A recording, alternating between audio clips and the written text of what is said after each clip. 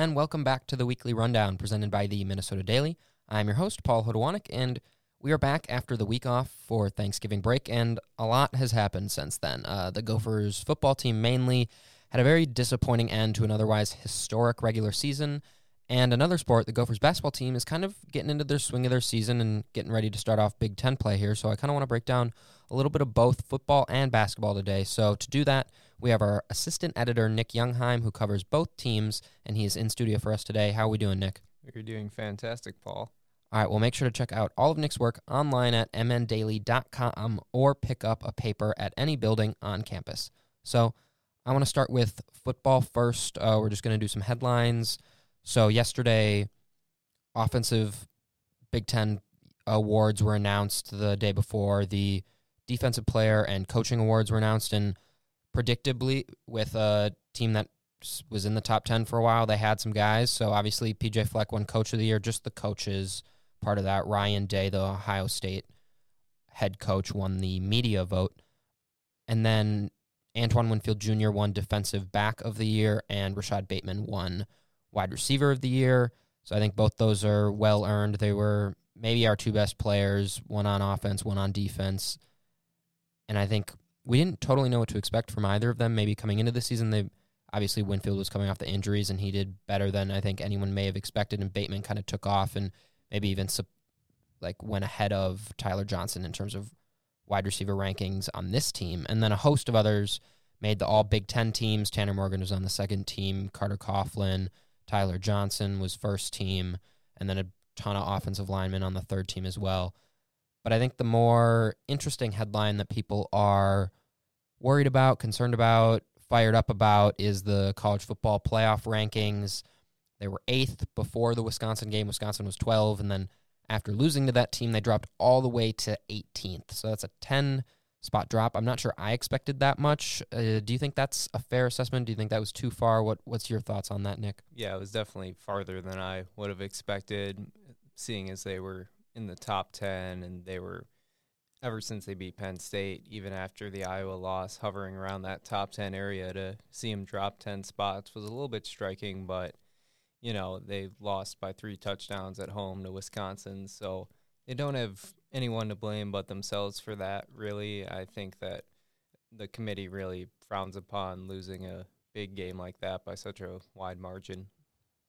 Yeah, and watching the game, it didn't seem until that very end when they went to Tyler Johnson on 2 straight plays on 3rd and 4th down and didn't convert, and then Wisconsin just marched back down the field. It was pretty close there until the start of that fourth quarter. So I think although it is a lopsided score, it maybe wasn't as lopsided as the score indicates. But yeah, it was striking to see them below some teams that had lost 3 games and some other teams that had had some questionable losses, like Notre Dame. Iowa's ahead of them now, and probably that win that they had was kind of the motivating factor to put them above. But yeah, 18's quite the drop for a team that maybe beating Wisconsin is a top 5 team. So to see kind of the ebb and flow and how high they could have been and then how low they did drop, I think that was kind of another gut punch for all the fans a couple days after the biggest gut punch of the season. What do you think their college football ranking now means for potential bowl implications? Well, I would say that being 18th isn't going to matter too much. From what I've been reading up on and from what I can gather, they're probably going to get that Big Ten 4 slot. So I think they will be behind Ohio State, Wisconsin, and Penn State. I still think even though they're lower in the ranking than Iowa, I think bowl selection committees will probably pick them ahead of Iowa. The only real question with the Big Ten is out of the Gophers' control at this point. It's going to depend on what Wisconsin and Ohio State do in the championship game. But with also Penn State idle, I can't see the Gophers moving up into maybe the 3rd Big Ten slot. I think they're stuck right there at 4 for now. Yeah, and it's going to be interesting to see what they do with Michigan, what they do with Iowa, and what they do with Minnesota, just because they're all really close in that rankings. They're close in the AP rankings, and a lot of times those bowl games can come down to each bowl kind of has stipulations about how often certain teams can play in certain bowls. I know Iowa and Michigan have been in some of the bowl games that Minnesota is, and those other 2 teams are kind of slated to potentially be in, so that could affect them, and it might actually help them, the fact that those teams have played there before, because it could kind of open up a spot for them in one of those New Year's Day bowl games. And it's looking like kind of maybe specifically in Florida, there's a couple games that they could be in. So let's just jump to that really quickly right now.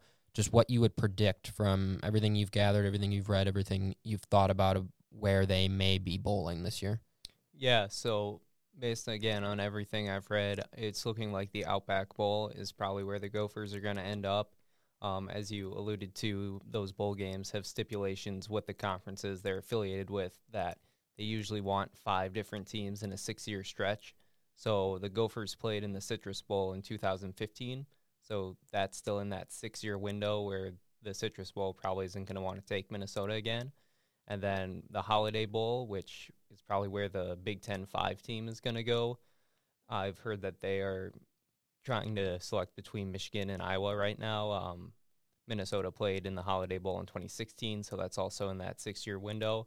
So it seems like the Outback Bowl, which is the Big Ten 4 slots, probably where Minnesota is going to slide in, and they would play an SEC team in that bowl, and that's going to be a big question mark. I've heard everything from Florida to Tennessee, Texas A&M, even Auburn. So the SEC is in a situation where they could get 2 teams in the college football playoff, and depending on that is going to probably shape who the Gophers' opponent will be. Yeah, I saw an article in the Pioneer Press that was even, there's an outside shot at Alabama, which I think probably caught people's attention. But yeah, if LSU beats Georgia and then Georgia slips, and then they'd be one of the teams, and then you'd see where they rank Florida, and if they then put Auburn ahead of Alabama, because then Alabama's the fourth top team in their conference as well. So setting up some cool hypotheticals that fans can think about. And right now, are we sensing that fans are thinking about bowl games? Are they still disappointed in what has happened? What is maybe the team thinking? I know we haven't been able to talk to them since right after that loss, but what is just kind of the mood of the fan base, mood of the team right now as we shift from what everyone thought was going to be a Big Ten championship week against Ohio State? People were going to be booking their flights for Indy, and now we're just kind of sitting at home watching Wisconsin do it again and just kind of waiting to see where they're going to end up. Yeah, this one is still a little raw for Minnesota fans. Obviously, the Gophers haven't made it to the Big Ten championship game ever. They haven't won a Big Ten title in so long, so to get so close and then to come up short, it obviously stings. I think it hits home for a lot of people, but I would assume that once people take a step back, and I think you're seeing it already, that people are realizing this Minnesota team hasn't gone 10-2 in a long time. This isn't something they do every year, so I think they'll look back at the 2019 season with a lot of positive memories. As for the team, they were pretty positive after the loss. They said they still have work to do winning the bowl game. A lot of the seniors, their focus is on getting the younger guys ready to step in next year. And like they said, they accomplished a lot of things they hadn't done in a long time. So even though it wasn't the result they wanted, there's definitely a sense both among the fans and the team that this program is headed in the right direction under P.J. Fleck. And we'll do more of this in the offseason, but when just kind of looking at who's coming back, they've got pretty much their entire offensive line coming back. They've got Morgan coming back. We'll see what Antoine Winfield does on the defensive side. That's kind of where more of the losses are going to be. Carter Coughlin, Thomas Barber, Kamal Martin. But they're not losing a ton of offensive talent, which is kind of where this team has hung their hat. Obviously, they're going to lose Smith and Brooks, but they still have Ibrahim. They're still going to have Bateman. They're going to have Demetrius Douglas, Chris Ottman-Bell. So there's a lot, even though that this season ended the way it did. A lot of these guys are going to be hungry. They're going to be back, and it's not going to be a whole new cast of characters where they got to start over. So once again, the bowl will be announced on Sunday. That'll come after all the conference championship games have been played, and we'll know their fate, and we'll have a month to deliberate who we think is going to win that. And if they lose that game, then I think fans might really start to spiral a little bit more than they have. But if they come out strong, show that they're a force to be reckoned with outside of the Big Ten Conference, I think you have to come away with this season looking at it positively, even though you didn't get that ultimate shot against Ohio State. So now I want to transition to basketball. So a little different story for the basketball team. They are not off to a 8-0 start or anything like that like the Gopher football team is. They are 4-4 right now, and they just wrapped up their non-conference schedule. and they just wrapped it up with their first win against a non-conference Power 5 team. They had lost to Utah. They had lost to Butler. They had lost to Oklahoma, kind of all those Power 5 tests that fans had kind of looked to. And then they dropped a game to DePaul, who's a really good team that is 9-0 this season, and people are forecasting good things. So the losses have come to good teams or major teams. There haven't been huge upsets, but still a little cause for concern considering this team was a tournament team last year, and the expectations weren't super high, but people were excited based on last year and totally haven't been met with that same excitement this year. But again, they won against Clemson in their last game out. So what worked well for them in that game? What can we kind of see that maybe is starting to round into form as we head into Big Ten play? Well, what happened against Clemson is Marcus Carr had his best game of the year so far, and that really helped spark the offense. He had 24 points and 9 assists, and they were finally getting production at the point guard position, which is something they'd been lacking for so long. And having Carr to work in tandem with other guards like Kalsher and Willis, that's a huge boost for that backcourt, knowing they can have 3 guys back there in the starting lineup who they can rely on. And, I mean, they just held on to the momentum. It was their most complete game, their most consistent game. They led from start to finish. Clemson was never really able to go on a big run that I've seen in a lot of other games this year with the Gophers. That's been their downfall a little bit. They've lost momentum and haven't been able to get it back. I don't think Clemson was ever able to string enough buckets together to take that away from the Gophers, and they were just able – Minnesota was just able to build a steady lead and build on it throughout the game. Yeah, and I know Pitino has talked a little bit about he didn't forecast maybe the cast of characters he was going to have this season for this tough non-conference schedule. It's one of the toughest in the countries. Remember after the North Dakota game, he said he thought he'd still have Amir Coffey. He thought Eric Curry would be back. So what have they struggled with in those games that they have lost? And, like, what is maybe holding them back from being a better team than they have been so far? Yeah, it's a lot of consistency issues right now. So free throw shooting has been a well-documented struggle of this team so far. They're only shooting 63% on the year right now. That has to improve in Big Ten play if you want to beat quality opponents. You can't be leaving points at the free throw line like this team has been doing. 3-point shooting, it has been a lot better this year for this team. Their most three-pointers made in the Big Ten, which is a stark contrast from last year when they were dead last. They're 4th in three-point shooting percentage. But you can look at the splits at home and away. The team shot a lot better at home, particularly in victories. They have shot over 40% from the three-point line in 3 of their 4 victories, and then in 3 of their 4 defeats, they've shot under 30% from behind the arc. So they're living and dying from the three-point line a little bit. Yeah, and that's something Gopher fans have not really been able to say recently. It's usually ISO ball penetration, getting into the lane, kind of bullying yourselves in there and getting your playmakers the opportunity to make a play. So that's a little different to hear. Is this the start to the season that was expected, like coming in? What were fair expectations, and have they kind of lived up to those, or where are we at in terms of kind of where you thought they might be at this point?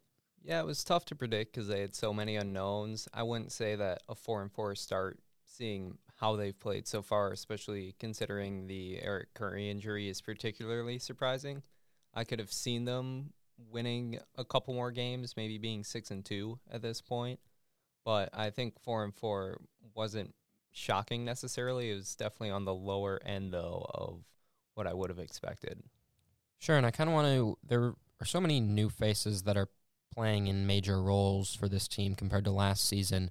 So I kind of wanted to get your take on each one of them individually. We kind of did this a little bit before the season, going through each one of them, but I want to get your player grades on the starters and the role players. So starting with Marcus Carr, I know it's final season, so I kind of wanted to get this in. We're all getting grades now, so we might as well grade the players too. So we'll start with Marcus Carr, and he's kind of been the facilitator on offense. The offense kind of seems to run through him, and when he does well, they do well, and when he doesn't, they haven't done as well. So far this season, what would you give Marcus Carr? Yeah, I would give him a B- right now. I think consistency has been the thing with him. He scored over 10 points in all but 2 games, so that's pretty positive production from him. Although free throw shooting from him in particular has been a struggle so far. That's an area he needs to improve, but he did do so against Clemson. He bounced back from a DePaul game where he only scored 4 points to have his best performance of his career, arguably, against Clemson. And then, like you said, he's the facilitator out there. He is 53 of the team's 131 assists so far. So he is filling an important role at the point guard position, and one that kind of they didn't have last year, and he's really stepped into that role and given them a new dynamic on offense. All right, and then next up is Peyton Willis, and Nick just wrote about Marcus Carr and Peyton Willis and their kind of connection. They both sat out last year due to transfer rules, so make sure, again, to check out that online at mndaily.com. But they've seemed to develop a connection, and he, again, has been kind of one of their best sharpshooters. That's kind of where they look to him. So how has he done so far this season? Yeah, I'll give Willis a B+. I think Carr going into the year was a little bit more talked about in terms of those transfers, but Willis has been really solid so far, leading the team in three-point shooting at 38%. And he's been a little bit of a microcosm of how the team has gone. If you look at his splits at home, he's shooting in the high 40% from the three-point line. On the road, he's been much lower. But he definitely has filled in pretty well a little bit in the role that Amir Coffey played last year. They're much different styles of player, but he's kind of filled in as that sort of longer guard and been able to do a good job. He's fit right into the offense, looks really comfortable out there so far, and I think the Gophers have been pretty pleased with what he's given them. Yeah, and that third guard/forward type player that they've thrown into the starting lineup is a returning player, sophomore Gabe Kalsher, who had a really promising freshman season, and you could kind of see the foundation being laid by him. Strong, deep-range shooter and good on-ball defender. So have those things continued, and where is he at so far, 8 games in? Yeah, he's gotten off to a little bit of a slow start, but over his last 4 games or so, the three-point shooting has come around. So, yeah, I'll give him a C+ right now, and you are seeing him make a little bit of improvements with his game. He's driving a little bit more, getting to the rim a little bit more, making it so defenses, can't crowd him on the three-point line too much. They have to respect the drive a little more. So you can see some new wrinkles he's put into his game, and the three-point shooting is going to come along for him. So I think it was, teams now having to defend Willis and Carr too as they start to turn around. That'll just open up more opportunities for Kalsher, along with what Oturu is doing inside. So I think he fits right into this offense, and I expect his play to improve. All right, we're going to save Oturu for the end, but our fourth up, is the guy who's been starting in that number 4 role for most of the season. That's Alihan Demir, senior transfer from Drexel. People didn't really know what to expect with him, I don't think. I don't think he was supposed to start. He was kind of supposed to be the backup to Eric Curry, so he's kind of been thrown into a role that maybe he wasn't, or Pitino wasn't sure or wasn't super comfortable with him being in, but he's had some really bad games. He's had a couple better games as of late. Where is he at currently? Yeah, I'll give him a C- based on the body of his work so far. He was thrust into a role that the Gophers weren't expecting from him. They wanted Eric Curry to be at that power forward position. So I think they took Demir in with the expectation that he would play a role similar to what Mott Stockman did last year, not play a whole lot, but if they needed somebody when one of their starters in the front court got in foul trouble, he could fill in for 5 to 10 minutes, give them some quality play. But I think so far he's had to be out there longer than that, and we've seen a little bit that he's not quite adjusted to high major competition so far. Yeah, and then the guy that started the one game he hasn't started was Jarvis Omersa. Really raw talent. Really didn't see much of him last year. Really only until the NCAA tournament games when Murphy got hurt, Omersa kind of got thrust into a different role, and he's kind of had that same role this season, getting more minutes, and he had an encouraging game against North Dakota, but again, another up-and-down season. Where is he at? Yeah, I'll give him a solid C. With Omersa, you're going to get a lot of highlight plays, very athletic. He seems to be good for one really exciting alley-oop each game, but You saw that game he started against Utah, filling in for Demir in that one, and Utah jumped out to a 16-0 start, and Pitino was pretty candid as to why Demir went in the starting lineup after that. You start out 16-0 with Omersa on the court, and I think Omersa only played about 5 minutes in that game, so went back to the bench pretty quick, but it's encouraging to see the response from a young player. He'll be important to the depth moving forward, like you said. Against North Dakota, he had 11 points, 9 rebounds. Gophers will take that from him any day, so I'll give him a C right now. And then finally, probably the player that's been playing the best has been sophomore Daniel Oturu. He just kind of seems to have taken a step up now, kind of in that, like, he's kind of the guy down low. Last year he was second to Murphy, which rightfully so, but now he's kind of getting his time to shine. He's extended his game out to the three-point line. He's taking those, and he's actually making them. It's not just to keep him honest. He's actually hitting them, and he's a bit of a threat out there. So arguably the Gophers' best player so far. Where is Oturu slated? Yeah, I'll give Oturu an A. He's done everything the Gophers could have asked for him with the departure of Jordan Murphy graduating. Oturu has gone to work down low, averaging 17.5 points, almost 11 rebounds a game. I think that's exactly what the Gophers wish to get from him. And like you said, he's hit 4 of 12 from 3. He's added that to his game. Really looking like the most improved player out there, looking like one of the better big men in the Big Ten already. So Daniel Oturu, definitely the standout player from these first 8 non-conference games for the Gophers. And the big thing with him is just to always watch to make sure he stays out of foul trouble. That's kind of his Achilles heel sometimes, getting fouls early, and then that really sets the Gophers kind of off for the rest of the game. So quickly, what should we expect now that they head into Big Ten play? Their next game is Monday at Iowa, a tough team right away to start the Big Ten slate. So what should we expect as they kind of get rolling against these conference opponents? Yeah, so interesting first couple matchups here in the Big Ten against Iowa and then against Ohio State next Sunday.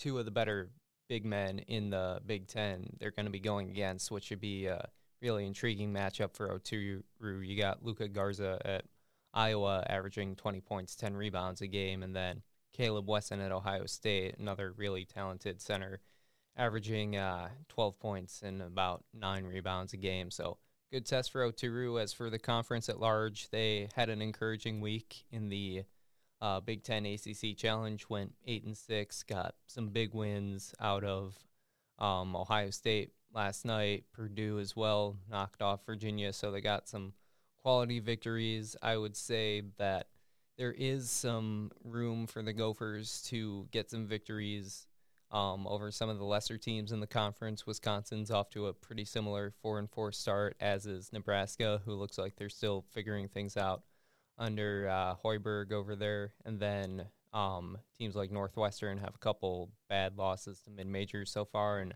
Rutgers might be a little bit improved, but still not ready to compete in that conference near the top. So I would say there are about maybe 6, 7, 8 wins out there for the Gophers, maybe a few more if they can pull off some upsets, but still not quite enough. I don't think that Minnesota could get close to the bubble for the NCAA tournament. Well, that'll be what we're going to be watching all season, and that's what Nick's going to be reporting on and covering all season. So thanks for stopping in, Nick, and we'll look forward to talking to you in the coming weeks. Absolutely. Thanks so much. In other news, the women's basketball team has brought their winning streak up to 6 games after their latest win on the road against Notre Dame on Wednesday. The Gophers knocked off the national championship runner-ups 75-67 thanks to a late charge and 20 points from Godiva Hubbard. The Gophers will look to extend the streak next time out against American on Sunday. The men's team took on North Dakota during Thanksgiving break and didn't leave the Gopher faithful with much to be thankful for. Minnesota was swept convincingly, falling 9-3 on Thursday and 3-2 on Friday. They are now 5-8 and 3 on the season. Their next series is this weekend at Ohio State before a 3-week break. The women's hockey team fared better as they traveled to Nashville for the Country Classic. The women tied Boston College before taking down Harvard 4-0. They remain number 1 in the NCAA rankings. Their next game is Saturday against Minnesota State Mankato in the U.S. Hockey Hall of Fame game in Prior Lake. Following that, they also go on break and don't return to action until January. The volleyball team earned the number 7 seed in the NCAA tournament and will host the first and second rounds of the playoffs this weekend. They play Fairfield on Friday, and if they win, will play the winner of Iowa State versus Creighton on Saturday. The wrestling team lost to a tough Oklahoma State team 21-12 last Sunday. They continue to miss the presence of Gable Stevenson, who remains out due to his criminal investigation. The team's next competition begins on Friday in Las Vegas for the Cliff Keen Invitational. That's all for this week. We'll be back again next week to give you the weekly rundown on all things Gopher sports. Don't forget to share, subscribe, and review. We'll see everyone next week.